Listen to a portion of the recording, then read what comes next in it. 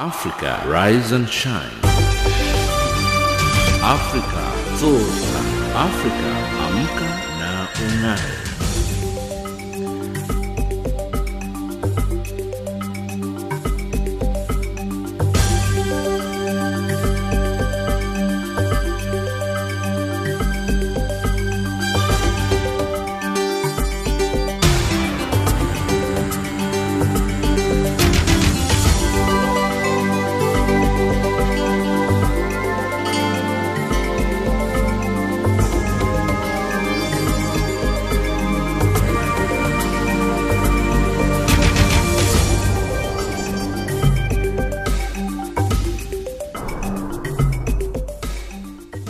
Good morning and a very warm welcome to Africa Rise and Shine. This is Channel Africa from an African perspective, coming to you live in Johannesburg, South Africa.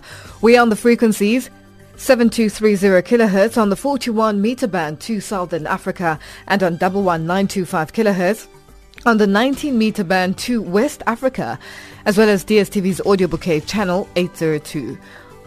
I'm Lulu Gabu, in studio with Ann Musa, Thabiso Lohoko, and Figile Lingwati. In our top stories on Africa Rise and Shine at the Sawa, a dusk to dawn curfew imposed on Kaduna City in north-central Nigeria, and the DRC's National Coordination of the Catholic League Council believe the country's government has failed to secure Congolese and should improve or resign. But first up, the news with Ann Musa.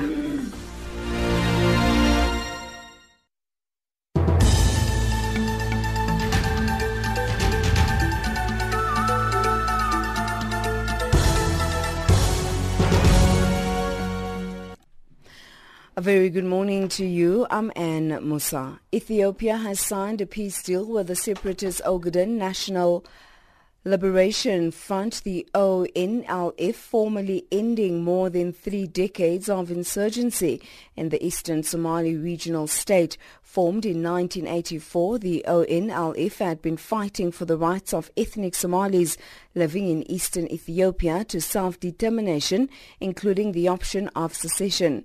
The peace talks took place after the Ethiopian parliament in July removed the ONLF from a terror list, which prompted the group to declare an indefinite unilateral ceasefire in August. Since taking office in April, Prime Minister Abiy Ahmed has released imprisoned dissidents and prioritized reconciling with the country's various opposition groups. Equatorial Guinea's main opposition party says 34 of its members have been freed from prison following a presidential pardon. However, many had been tortured. Those released include Jesus Mitoga, the sole parliamentary deputy of the opposition Citizens for Innovation Party, which was dissolved in February. The party says one of the released prisoners had a broken arm for 9 months and 2 others died in jail in May and August respectively. Authorities have denied this. President Teodoro Obiang Nguema issued the pardons last week Wednesday to mark Equatorial Guinea's 50th anniversary of independence from Spain. The United States has congratulated the people of Cameroon for largely peaceful elections on the 7th of October. The country's Constitutional Council on Monday declared incumbent Paul Biya as president-elect with over 70% of valid votes cast. Biya swept majority of votes in 9 regions except for the littoral region, where opposition candidate Maurice Kamto won. The U.S. has urged all parties, including the government, to respect the rule of law, resolve any disputes peacefully through established legal channels and avoid hate speech. South Africa's former Foreign Affairs Apartheid-era Minister Pik Botha will be laid to rest in the capital Pretoria this morning. He died last week in hospital at the age of 86. Speaking ahead of the funeral, his friend and former colleague Rolf Meyer described him as a man who was always passionate about transforming South Africa's political landscape. Botha was Foreign Minister for 17 years from 1977 to 1994, making him the world's longest-serving Minister of Foreign Affairs. He also served as Energy Minister for 2 years in former President Nelson Mandela's government. Meyer says Botha was a good friend. We remember him as a friend, as somebody who was in a certain way larger than life, and who left a legacy behind in terms of what he stood for as somebody who wanted to see change and reform in South Africa, and was one of those that stood up first within the Old National Party and said apartheid had to go, and that made the task in a certain way easier for us that followed, that could say the same. And finally, U.S. President Donald Trump has warned that America will bolster its nuclear arsenal to put pressure on Russia and China. He repeated his belief that Russia has violated the 1987 Intermediate-Range Nuclear Forces Treaty, which he has threatened to leave. Russia denies this. The Cold War-era treaty banned medium-range missiles, reducing the perceived Soviet threat to European nations. The BBC's Peter Bowers reports. Donald Trump says the United States has more money than anyone else and will build up its nuclear arsenal until, as he puts it, people come to their senses. Suggesting that China should also be part of the agreement with Russia and the US, Mr. Trump reaffirmed his intention to tear up the Intermediate-Range Nuclear Forces Treaty. He said it was because Russia had not adhered to the spirit of the agreement or the agreement itself. The Kremlin said Russia would take action to restore the balance of military power if the US started to develop intermediate nuclear weapons. And that's the news headlines at 8:30 Central African Time. Africa, rise and shine. Africa, zorka. Africa, amka na ung'are.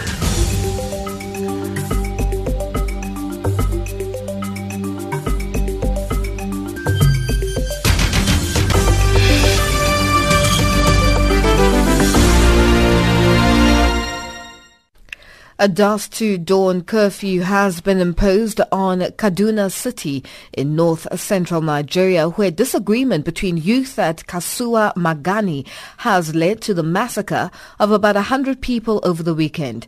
A state government has given orders for the arrest of anyone who is in any way connected with the violence, while a special squad of the Nigerian police has been mandated to maintain a 24-hour surveillance on Kaduna. Collins Atohengbe reports. Business activities were disrupted in parts of Kaduna metropolis following youth restiveness, which snowballed into a full-blown violence in strategic communities around the city, leading to the death of dozens of people, most of who were not directly involved in the crisis. Eyewitness reported that over 100 casualties were counted collectively as aggrieved youth soon took over the disturbance, creating mayhem as people had their houses, vehicles and other valuables burnt down as the violence ensued. The Kaduna State Governor Nasir El-Rufai, during an inspection tour of the affected communities, told journalists that government source had confirmed 55 people dead and numerous others injured. The governor said anyone found to be culpable will be prosecuted. This country belongs to all of us. This state belongs to all of us. No one is going to chase anyone away. So you must learn to live with everyone in peace and justice. What is happening here is totally unacceptable, and I have charged the security agencies and the authorities here, local and traditional authorities, to ensure that everyone connected with this, whether as participant or instigator or even watching while it is going on, is apprehended and prosecuted. Report of the violent incident caused panic all over Kaduna State, prompting the police to swing into action to calm the situation and arrest anyone found to be involved in the killings of innocent people. Police intervention yielded some fruits with the arrest of some 22 people who are now assisting the police in investigation. But of note is that some people who were kidnapped by the violent youth were rescued. Spokesperson of the Nigerian Police Force, Jimoh Moshood, told journalists that progress had been made. The IGP condemns in entirety the attack and killings of innocent people, calls for calm as the Police Special Investigation Team has made significant progress in the investigation into the attacks and the killings of the innocent people. 22 suspects directly involved in the killing of these innocent people have been arrested and they are now in police custody. Some of the prominent personalities who were earlier kidnapped have been rescued by the investigation team, and they are currently being reunited with their family. Following the increasing level of incessant insecurity and to prevent further escalation of the crisis, and as youths in other parts of the environment began to gather, the governor of Kaduna State placed a dusk-to-dawn curfew on Kaduna and the various trouble spots, especially at Kasuwa Magane, where the problems began. Responding to the media in a telephone interview, the State Commissioner of Police Abdul Rahman Ahmed said the curfew was to prevent a bandwagon effect of violence. So the 24-hour curfew was handy because we cannot allow people to continue to move and peddle rumors. When the curfew was imposed, it was only imposed in Kaduna Metro and environment, and then Kujama, where the problem started this evening, plus Kajuru, in addition to the one that is already enforced at Kasuwa Magane. So this is an interim measure. So the situation will determine when the curfew will be lifted. But as far as this period of time is concerned, it is enforced and nobody will be allowed to be moving until, or only those on essential services and also those on emergency or any other essential movement. Security forces were deployed to the streets to contain the rampaging youths and mandated to arrest anyone found to be stirring up violence in a 24-hour surveillance operation with powers to search suspected hideouts and exert control over hotspots in the state. Jim Omoshu says even government infrastructures where criminals could hide away would be searched. The personnel of the Police Special Intervention Force will carry out 24 hours surveillance and patrol, stop and search operations, and continuous raid of identified criminal hideout and black spot with a view to arrest promptly troublemakers and their sponsor and nip in the bud any further attempt to cause violence or other criminality in the area. The deployment of the police personnel will equally cover communities and vulnerable points, inclusive government and private infrastructures and facilities in Kasuwa, Magane, Kajuru local government area and the environment. Since the resurgence of violence occasioned by the deeds of the terror groups, Kaduna State has been one of the communities to have suffered from the effect of insurgent activities tremendously. The present development is not unconnected with business dispute amongst youths at Kasuwa Magane on Thursday evening. The bloodshed had been condemned and community, religious and political leaders have been urged to put their words in check. From Lagos, Nigeria, I am Collins Nosa Atoengbe for Channel Africa News. The Democratic Republic of Congo's National Coordination of the Catholic League Council believes the country's government has failed to secure Congolese and should improve or resign. The statement has come out after at least 12 people were killed last Saturday in Beni in the eastern province of North Kivu by alleged Ugandan rebels of Allied Democratic Forces who always attack and kill people in that part of the DRC. Jean-Noel Bamweze reports from Kinshasa. It's now more than 4 years since people of Beni have been victims of repeated massacre the Democratic Republic of Congo's government has always attributed to Ugandan rebels of Allied Democratic Forces, well known as ADF. People in the territory of the eastern province of North Kivu have been experiencing an ongoing frustration and trauma on daily basis. It's really a serious panic inhabitants of Beni live in every day.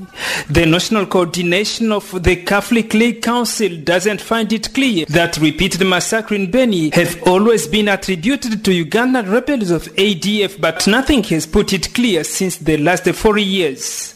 This Catholic Church structure then wonders who are the actual killers and believes they must be getting support from political actors here. Cyprien Mulwa is from the National Coordination of the Catholic League Council.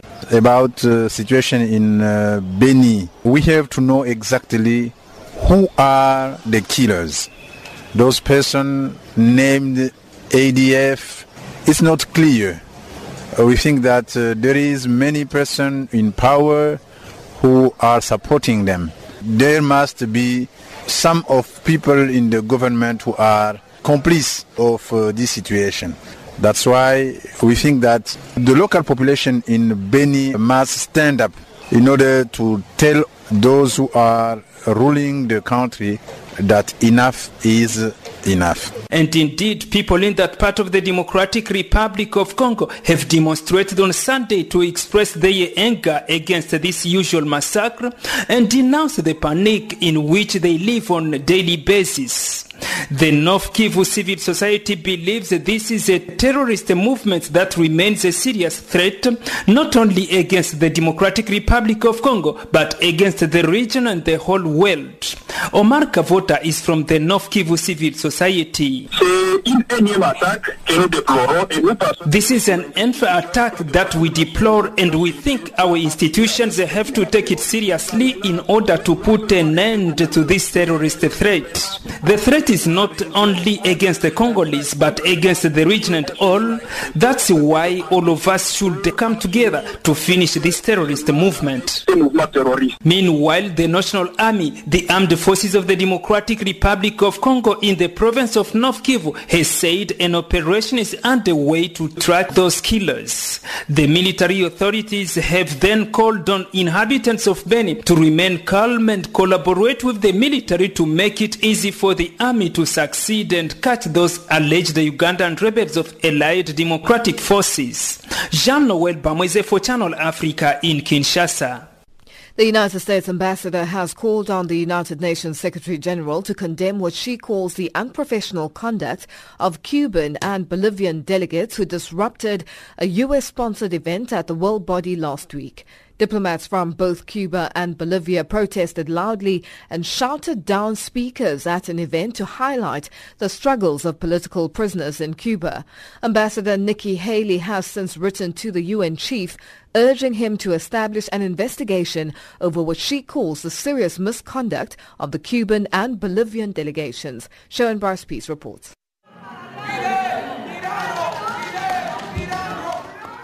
Listen to the chaotic scene inside the ECOSOC chamber when Cuban and Bolivian diplomats refused to allow the event to proceed quietly, banging their fists on tables and drowning out speakers at the podium. Ambassador Haley has written to the Secretary General Antonio Guterres calling the behavior of diplomats outrageous and urging him to publicly condemn the appalling behavior and destruction of UN property, a matter we put to the SG's deputy spokesperson Farhan Haq. At this stage, having received this letter, we're studying it and we'll evaluate what kind of response can be made. You'll have seen what we said at the time of the incident, and we'll continue to evaluate what further steps are needed. The letter refers to serious damage to desks in the ECOSOC chamber and insists that delegations responsible for any damage be liable for the costs, but Haq seemed unsure. I'm not aware at this stage of any particular damages for which there are costs. If that changes, I will let you know. Cuba earlier also complained to the Secretary General about the Jailed for What event, the examination of the plight of Cuba's political prisoners, arguing that it was in violation of UN rules about the use of its premises. This was Cuba's ambassador, Ana Yancy Rodriguez Camello, speaking after their sit-in protest. Cuba condemns once again and rejects in the strongest possible terms this new anti-Cuban action by the United States government, which constitutes an affront to the sovereignty of the Cuban people and disrespect of their right to self-determination. This is an attack not only on a sovereign state, my country, Cuba, but also on the principles of multilateralism and the foundational basis of this organization, of the United Nations. Awaiting further clarity on how the UN will respond, this is what the spokesperson Stefan Dujarric said last week about the hosting of events by member states on its premises. The rules require that a proposed event must be consistent with the purposes and principles of the UN and that it has to be non-commercial in nature. As a result of this requirement, the sponsoring permanent mission must certify that this is the case upon requesting the use of a UN conference room. In the implementation of the in-house regulations since their adoption in 1996, the Secretariat has relied on the responsibility of member states to proceed in accordance with the relevant regulations and the purposes and principles of the Charter. The sponsoring mission is fully responsible for the content of the meeting. The United States and Cuba have strained relations related particularly to the continued unilateral economic embargo of the island, despite multiple UN General Assembly resolutions calling for it to be lifted. I'm Sherman Bryce-Pease in New York. South Africa's Minister for Women in the Presidency, Bathabile Dlamini, says her department will hold public hearings to allow victims of abuse to break their silence without being re-victimized. Dlamini was speaking at the Port Elizabeth High Court when Nigerian pastor Omotoso and co-accused appeared. She was part of organizations that went to support the alleged rape victims of Omotoso, who is facing a number of charges that include human trafficking and rape. Anda Ngonji reports. Scores of ANC Women's League members and other organizations were chanting outside the Port Elizabeth High Court in support of the alleged rape victims. The League's president, Bathabile Dlamini, has urged women to unite and fight against gender-based violence, human trafficking, rape and sexual abuse. The trial was attended by various organizations, including the EFF, DA and UDM, as well as Eastern Cape Premier Phumulo Masualle and Communications Minister Nomvula Mokonyane. Dlamini says, in a bid to curb re-victimization, the public hearings will provide a good platform for victims. Even in the system, women are often re-victimized. These hearings will offer women a platform to speak about their experiences. They will also shed the veil of shame that comes with being abused. And finally, heal the pain they have been carrying alone. The hearings will be national and will invite women to speak out against their experiences of abuses in the guise of religion and faith. Dlamini has also strongly condemned the manner in which the first witness in the case of controversial pastor Timothy Omotoso was cross-examined. She says they are planning to approach the Bar Council to lay a complaint against the defense lawyer. Cross-examination should not be a platform used by legal practitioners to enforce secondary trauma on witnesses. We believe the advocate's conduct was an overreach. We'll be consulting the Bar Council of Advocates to address this. The law must be proactive to victims and survivors in its processes towards justice. Any acts that are found to cause secondary trauma to victims of crime should be addressed immediately by all affected. Eastern Cape Premier Phumulo Masualle says the province supports Omotoso's alleged victims. Masualle says it's imperative to support rape and sexual abuse victims. Coming here today was important to come and show solidarity with the victims and also to ensure that justice truly is seen to be done so that the perpetrators get to book. And the other important thing was about the future. It's important that we galvanize conscious action on the part of both male and females in the struggle against patriarchy as well as the gender-based violence we see. It's going to take conscious men in action together with women. Gender activist and whistleblower Pamela Mabini has urged the government to assist in the shutting down of controversial churches. All I can ask from you, Minister, is that if we can be united and fight all these churches, we need to close these churches. All the false prophets. We can't allow these pastors to come and use our people. Our people are dealing with the poverty. Our people are desperate. Spokesperson for the Alliance of Pentecostal and Charismatic Churches in South Africa, Samuel Phumulani Ndlovu, says this is a misrepresentation of charismatic churches. Ndlovu says he also supports those who wish to close churches that promote abuse. It's not all the charismatic churches. It's just those churches that are promoting these acts of violence against women. And we stand very firm on saying that churches cannot be used to abuse women, to rape women. We are saying those churches are not churches. If communities want to shut them down, we strongly support that idea. Meanwhile, some members of the Jesus Dominion International Church continue to support Omotoso. I am Anda Ngonji in Port Elizabeth. Each year, on the 24th of October, the Global Network of United Nations organizes a variety of events to mark UN Day. As the UN commemorates 73 years of existence in Zimbabwe, various activities ranging from ceremonies, seminars and panel discussions have been lined up.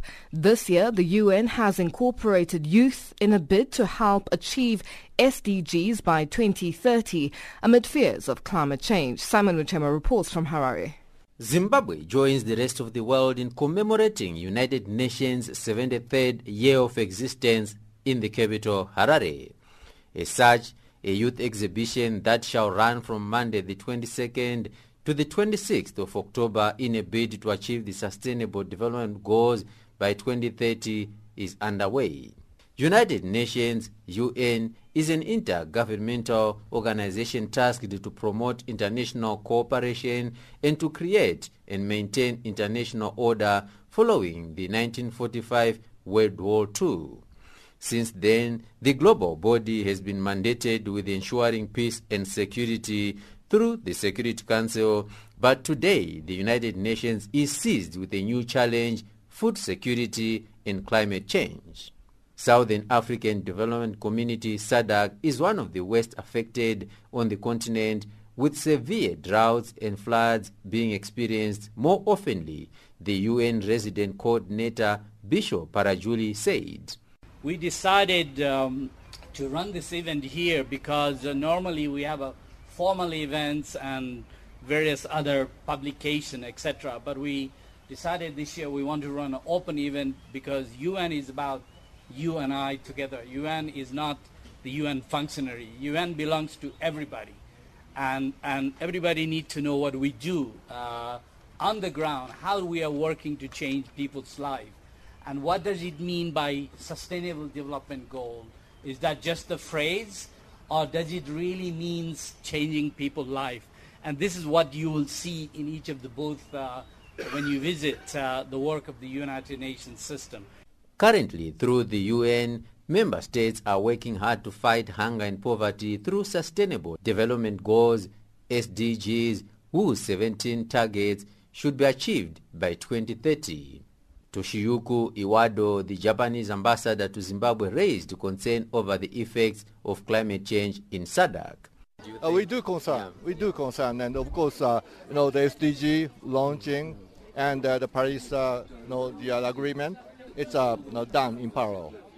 Now, if you look at the SDG, the documents, there are many aspects in this document which could be very negatively affected by the global warming. So it's in parallel. So without tackling the global warming issue, we cannot tackle in an effective manner the SDG issue. So that is what I understand. And so unfortunately, so far, the things are not moving so well. So it cannot be done by individual countries. It has to be the collective action. All the member countries on this globe need to cooperate and do their own business to tackle the global warming. And that is what I believe. Nels Bowser, head of program at the World Food Program, WFP, an implementing agents on food security, explained how his agents is helping to eradicate hunger. If you look at globally the World Food Programme's footprint, we work in many different countries, but over 50% of those countries and over 50% of the issues that we're addressing in those countries are either caused or exacerbated by the impact of climate change. So it's a huge issue, and we address that by not just reacting, but also looking at addressing the root causes and building resilience. So for instance, here in Zimbabwe, as we speak, we work with about 100,000 people in rural areas that are mostly affected by climate change, and we help them look at how they can rebuild or build new assets that help them overcome the droughts, the dry spells, etc., etc. I mean, a lot of these if I pick up the example again of the asset creation programs, that's the youth that's mainly involved, and it's not just about, hey, let's build a dam, but it's first we sit down with the youth, with the different representatives of a community, and think through what the issues are. We do transact walks in those areas, we find out what are the immediate needs, what are the medium to longer term needs to address the issue, and I think the youth play a pivotal role in thinking through that, building on knowledge that's already there, and also thinking outside of the box. How is the situation going to look like in 5, 10, 15 years from now? So what can we do now to be there in the coming years? Meanwhile, Mutongi Tariro Kawara, a Zimbabwean student doing Masters in Public Administration with the Midland State University, acknowledged the need to combat climate change. Okay, I think it's important because it actually empowers us as youth. Because we've been taking like a backward role, we don't really know how to engage in the real world. We've only been studying like theory, but in the real world we haven't been actually engaging in the ways that we can actually mitigate on these disasters, on the way we can actually foster sustainable livelihoods. So maybe as UN and they've been doing a great job, maybe there's a need for us as youth to actually actively engage when these disaster preparedness and management schemes are being put in place. In Harare, Zimbabwe, for Channel Africa, this is Simon Muchemwa. Our headlines up next with Ann Musa.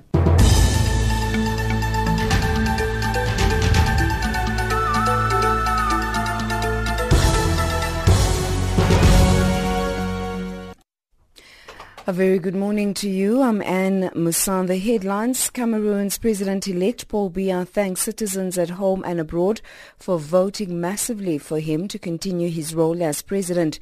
Ethiopia signs a peace deal with the separatist Ogaden National Liberation Front, formally ending more than 3 decades of insurgency in the eastern Somali regional state.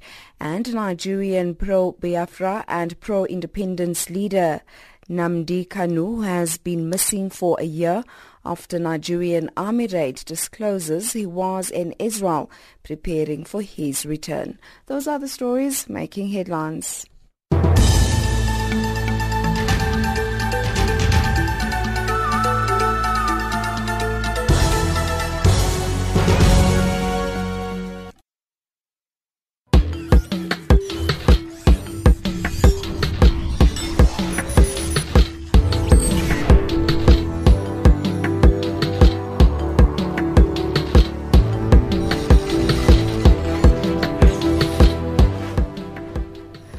It's 8:31 Central African Time and you're listening to Africa Rise and Shine.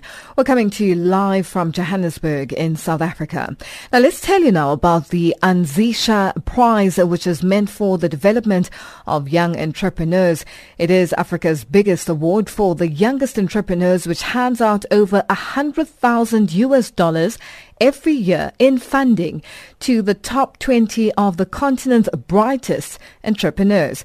To tell us more on this, we are now joined on the line by Josh Adler, who is manager for the Anzisha Prize. Josh, good morning, and thank you so much for joining us on Africa Rise and Shine. Good morning, Lily. Thanks for having me. Now, how long has the competition been running for?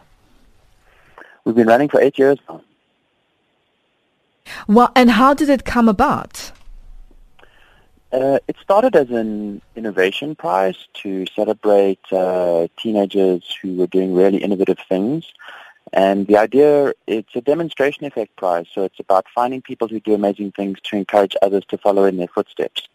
But as the jobs crisis has become top of mind for everybody, we have slowly become the biggest entrepreneurship prize, where we're hoping to find examples and stories of amazing entrepreneurship across the continent as a way to encourage teenagers to think about choosing the same path. Josh, what sort of criteria do you use in selecting the winners? So it's a very interesting prize because of its Pan-African nature. So, for example, someone who has, as in one of this year's finalists, who's just achieved incredible success by just starting and running a successful ice manufacturing business in Libya, where you only have 4 hours of power a day, versus maybe someone who's starting a tech company in Nigeria or South Africa. There's a relativity to how we think about scoring. So the judge's decision is very difficult. But we look at relevance to the community or country you're in. the opportunity for it to scale, how they would work with the support of African Leadership Academy, MasterCard Foundation, and the partners who are in the prize, and a blend of factors, but also critically is leadership potential. We're looking for people that will inspire others, and as an academy, it's a real strength of ours. Tell us about the judging panel. How is it put together in terms of the people that make the final decision with regards to the winners? Yeah, we've been very fortunate over the years to have, some of the most powerful people both in business, civil society, and otherwise judging the Nzisha Prize. So this year, for example, we have two really strong South Africans in Polo Loteka and Ntuthu Kushezi, who I'm sure both of those names are familiar. Globally this year, or from an African perspective, the keynote speaker tonight is Ndosha Gaya, who built one of the biggest e-commerce giants of Nigeria. And we've just been very blessed. Josh, with regards to the live streaming, how is that going to work, and why did you decide to go this route? The idea is that this, hopefully over a long period of time, will become almost like the Grammys of youth entrepreneurship, where schools and universities everywhere tune in, not only for the gala, but for the pitch competition, which ran yesterday and was also live streamed. It's very easy. This evening, just look for the hashtag #WatchNzishaLive. You can also go to nzishaprize.org and sign up to get a reminder this evening. And just follow us on all the Nzisha Prize social media channels, Facebook, Instagram, Twitter, etc. The show kicks off from about 6:30, and the gala officially starts at 7:30 tonight, South Africa time. You mentioned earlier the fact that you're very lucky in terms of the Nzisha Prize and how everything has sort of worked out and come together. Tell us about the support so far. You mentioned a few prominent people, African people, who are part of the Nzisha Prize, program, so to speak. The support that you've received so far and that you've seen come in, tell us about that. And what does it do in terms of the entrepreneurs themselves, even the ones who do not win the prize? So first of all, everybody receives a financial reward. So even if you are not one of the grand prize winners, you receive $2,500. So it's a material financial investment anyway. Secondly, each fellow receives a support program worth over $10,000 each in mentorship and other kinds of non-monetary support. Our partnership with MasterCard Foundation is long-standing, and we create a huge amount of opportunities for young entrepreneurs and young people generally together.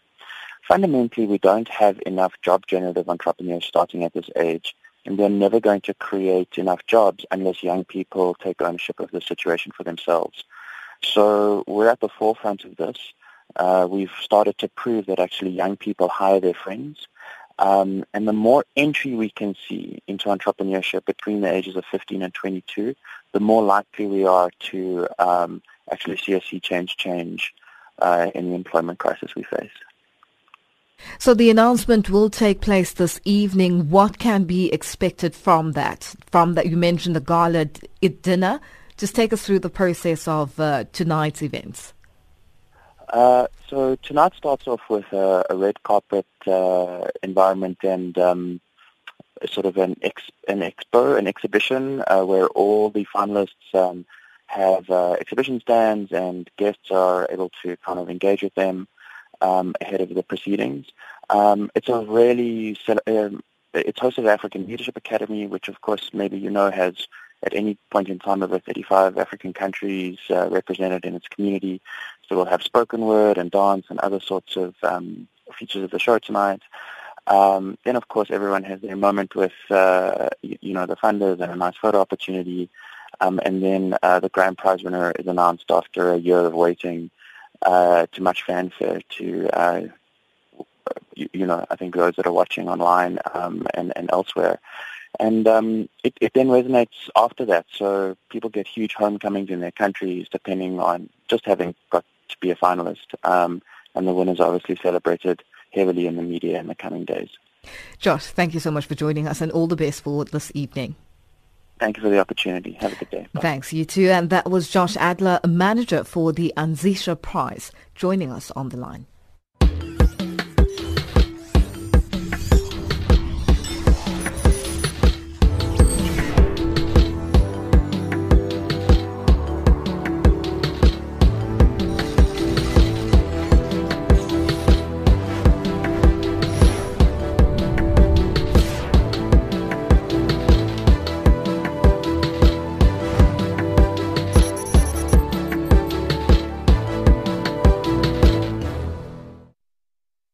South Africa's new Finance Minister Tito Mbowene's medium-term budget policy statement is expected to give clarity on government's intention to reprioritize 50 billion rand of funds to stimulate the economy and create jobs. President Cyril Ramaphosa announced the stimulus package in September. Economists say reprioritizing funds is the better option rather than increasing taxes. Tsepo Mungwai reports. All eyes will be on the new Finance Minister Tito Mbowene on how government is going to kickstart the new economic recovery plan. The new stimulus package has set aside a 400 billion rand infrastructure fund to construct and improve roads. Economists say this is the most practical way of stimulating the economy, and they are optimistic that the new Finance Minister will reprioritize government spending. Economist Mike Schuessler. I think there's going to be some, because I think Treasury staff have already started working on that. But I think by the time we reach the budget in February, we will see even more reprioritization. We certainly have a strong finance minister now, and there is a better chance that we are going to see more spending on infrastructure, for example, than on wages. But it might not all happen in one go. I think we've got to remember government spends its money on its plans, and those plans are drawn up years in advance. So to just change midstream is always difficult, and especially when you've got a new finance minister for less than 2 weeks. President Cyril Ramaphosa has appointed a 10-member advisory panel on land reform. The plan also hopes to support emerging farmers and implement expropriation of land without compensation. But where will all the money come from? Economist Ian Cruikshanks. They can first of all utilize underutilized funds so far. A lot of government departments, for fear of making a mistake, of having a finger pointed out at them and say, hey, this was not justified, you shouldn't have done the spending, they do nothing at all. So you have a state of paralysis among some departments. And that's where we need to say, I think, well, if you can't utilize the capital that's been offered to you, we'll take it away from you and put it somewhere where there's likely to be a quicker turnaround in activity which is likely then to lead to faster growth results. The new visa regulations are in place to boost the tourism sector. South Africa has lost a lot of money because of restrictive visa regulations. The regulations are aimed at stimulating growth in the tourism and business sector. Cruikshanks explains. We have to realize the employment growth potential in the tourist industry. What we believe is that for every 7 tourists that visit South Africa, you create 1 new job. Now, if you multiply that by thousands, that means many new jobs, and I think that is what we should be doing. Plus, we've got to increase the efficiency under which many of our departments operate, including Home Affairs.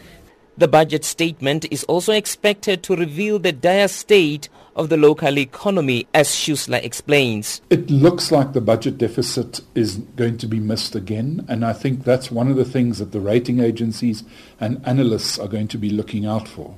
The question mark is going to be, how big is that miss? So if we get to, say, 3.8%, that's very much expected. But if Treasury announces that it's going to be a 4.2% budget deficit, then I think the market will take it badly. Rating agencies are going to be watching with keen interest on whether South Africa's budget deficit is going to balloon to over 4% of GDP. And economists are concerned that if this happens, then we'll find it difficult for the country to raise capital and pay favorable interest rates. Tsepo Mungwai, Johannesburg. This is Channel Africa, South Africa's official international public radio station on shortwave, internet and satellite. My name is Sipa Hot Sticks Mabuse, a South African musician and an African artist for that matter. You are listening to Channel Africa, the voice of the African Renaissance. Pambi.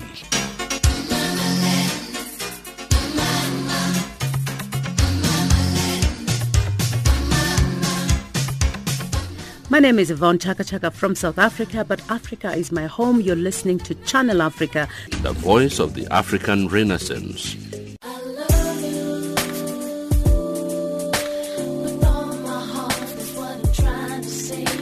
My name is Habida, an African artist from Kenya, and you're listening to Channel Africa, the voice of the African Renaissance.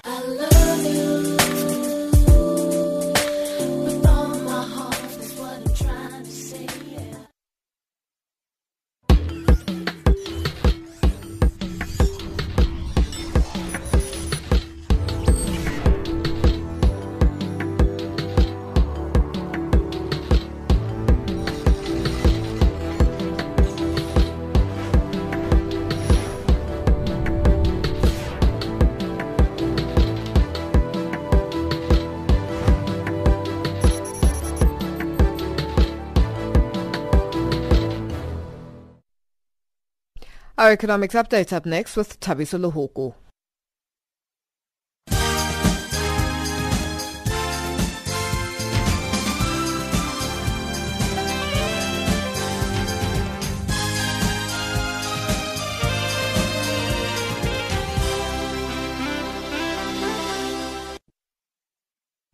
Thanks, Balungile, and a very good morning.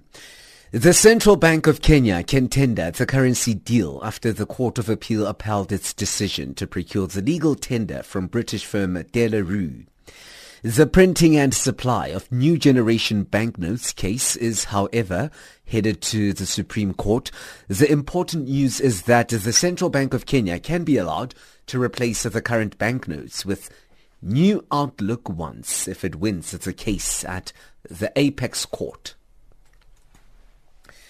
South Africa's Finance Minister Tito Mbowene's medium-term budget policy statement is expected to give clarity on government's intention to reprioritize the $34 million of funds to stimulate the economy and create jobs.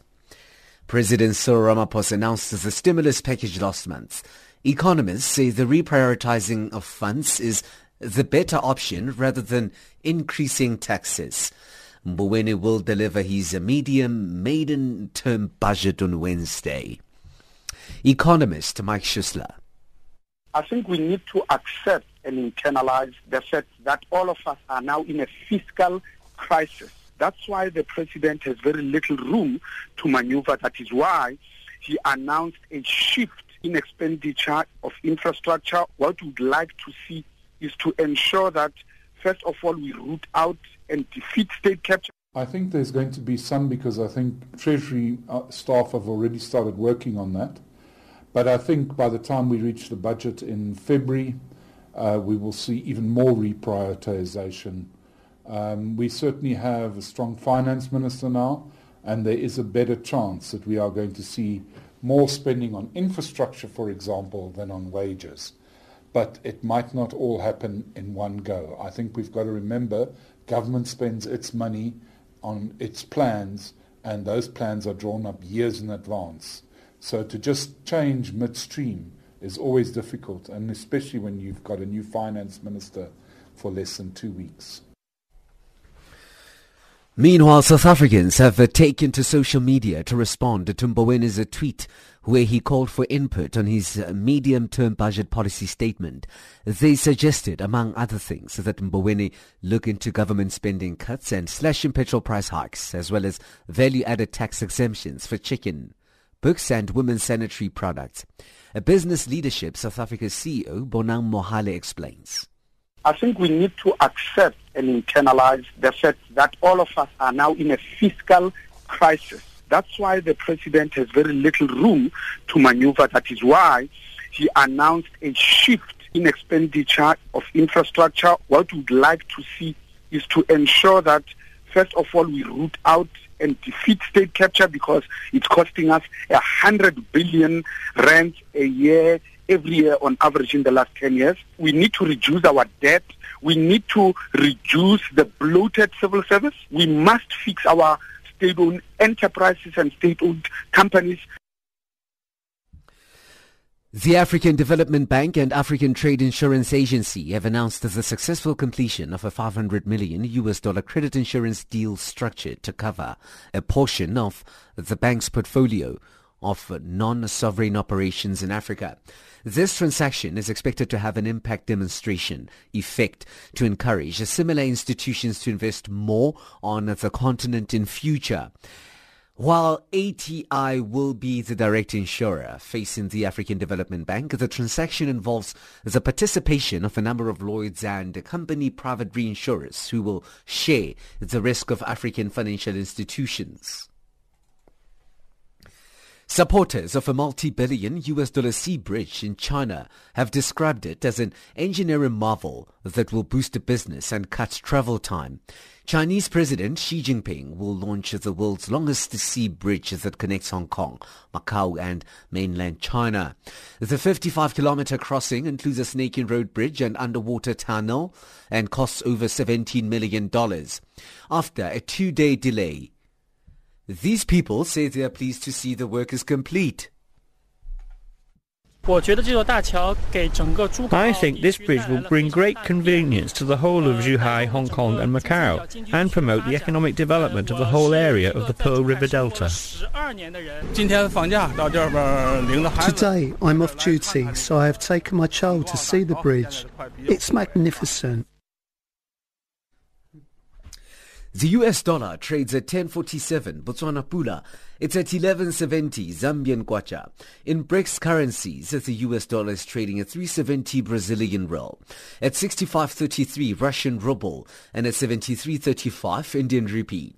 6.94 Chinese yuan, 14.32 to the South African rand. It's also trading at 76 pence to the British pound, 87 cents to the euro. Gold is trading at $1,224. Platinum, $817 pounds. The price of Brent crude oil is at $79.50 a barrel. Africa Rise and Shine.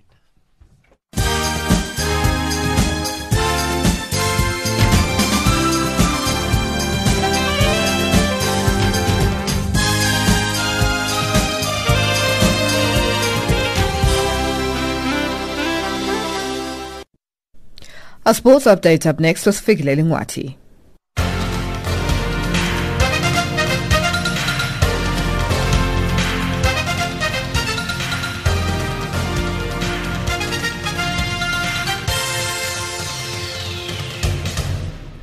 In our sports update this hour, we begin with athletics. Athletics South Africa, ASA, has announced 3 preparation squads ahead of various major international championships. The 47-member ASA Senior Preparation Squad was named in the build-up to the 2019 IAAF World Championships to be held in Doha, Qatar, next September. The senior squad includes 33 men and 14 women and is spearheaded by the 400-meter world record holder Wade van Niekerk, who is expected to return to action from a knee injury after missing the entire 2018 season. The full-strength squad also includes 800-meter superstar Caster Semenya, long jumpers Luvo Manyonga and Rushwal Samai, javelin thrower Sunet Viljoen, and South Africa's fastest man and woman Akani Simbine and Karina Horn, respectively, who have all shown prominence in the 2018 ASA senior rankings. ASA confirmed it had also sent its excellence manager and former Olympic 800-meter silver medalist Ezekiel Sipeng to Doha to assess the conditions, with athletes expected to face multiple challenges at the Global Championships in Qatari capital, including extreme temperatures and late competition schedules. Sipeng will present his report on the host city at an ASA athletes briefing in Kempton Park on the 9th of November.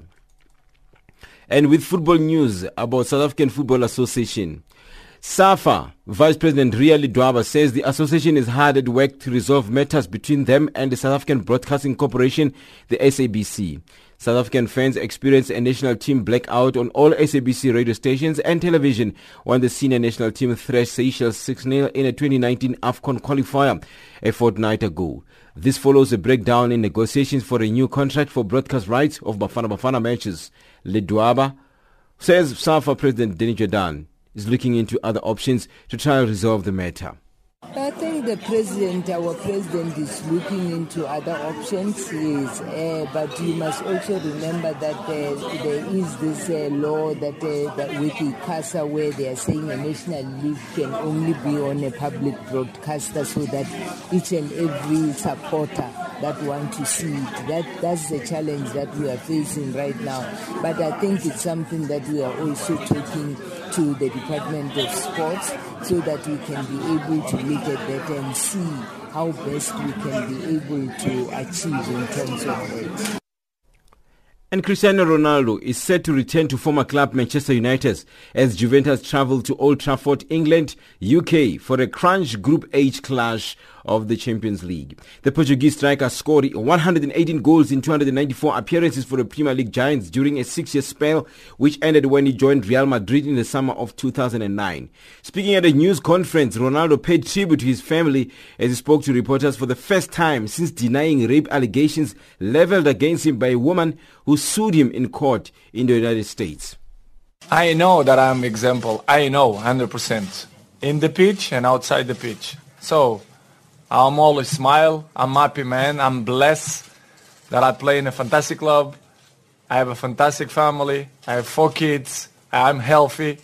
I have everything. So the rest doesn't interfere on me. So I'm very, very glad.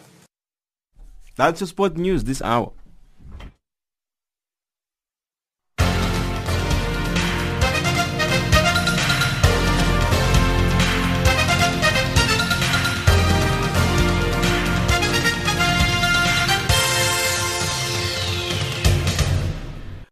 Africa, rise and shine. Africa, zorka. Africa, amka na ung'are. Recapping our top stories on Africa Rise and Shine at this hour. A dusk to dawn curfew imposed on Kaduna City in north-central Nigeria. And the DRC's National Coordination of the Catholic League Council believes the country's government has failed to secure Congolese and should improve or resign. That wraps up Africa Rise and Shine today. For myself, Lulu Gabu, producers Lebumuna Makhulu, technical producer Mario Edwards and the rest of the team, thank you for joining us. For comments about our show, send us an email at info@channelafrica.org, WhatsApp on 277-63003327, or tweet us at Rise Shine Africa. Taking us to the top of the hour for the news. On the frequency 11925 kilohertz on the 49-meter band to West Africa is Busim Hlongo with a track titled Dingi Dingi.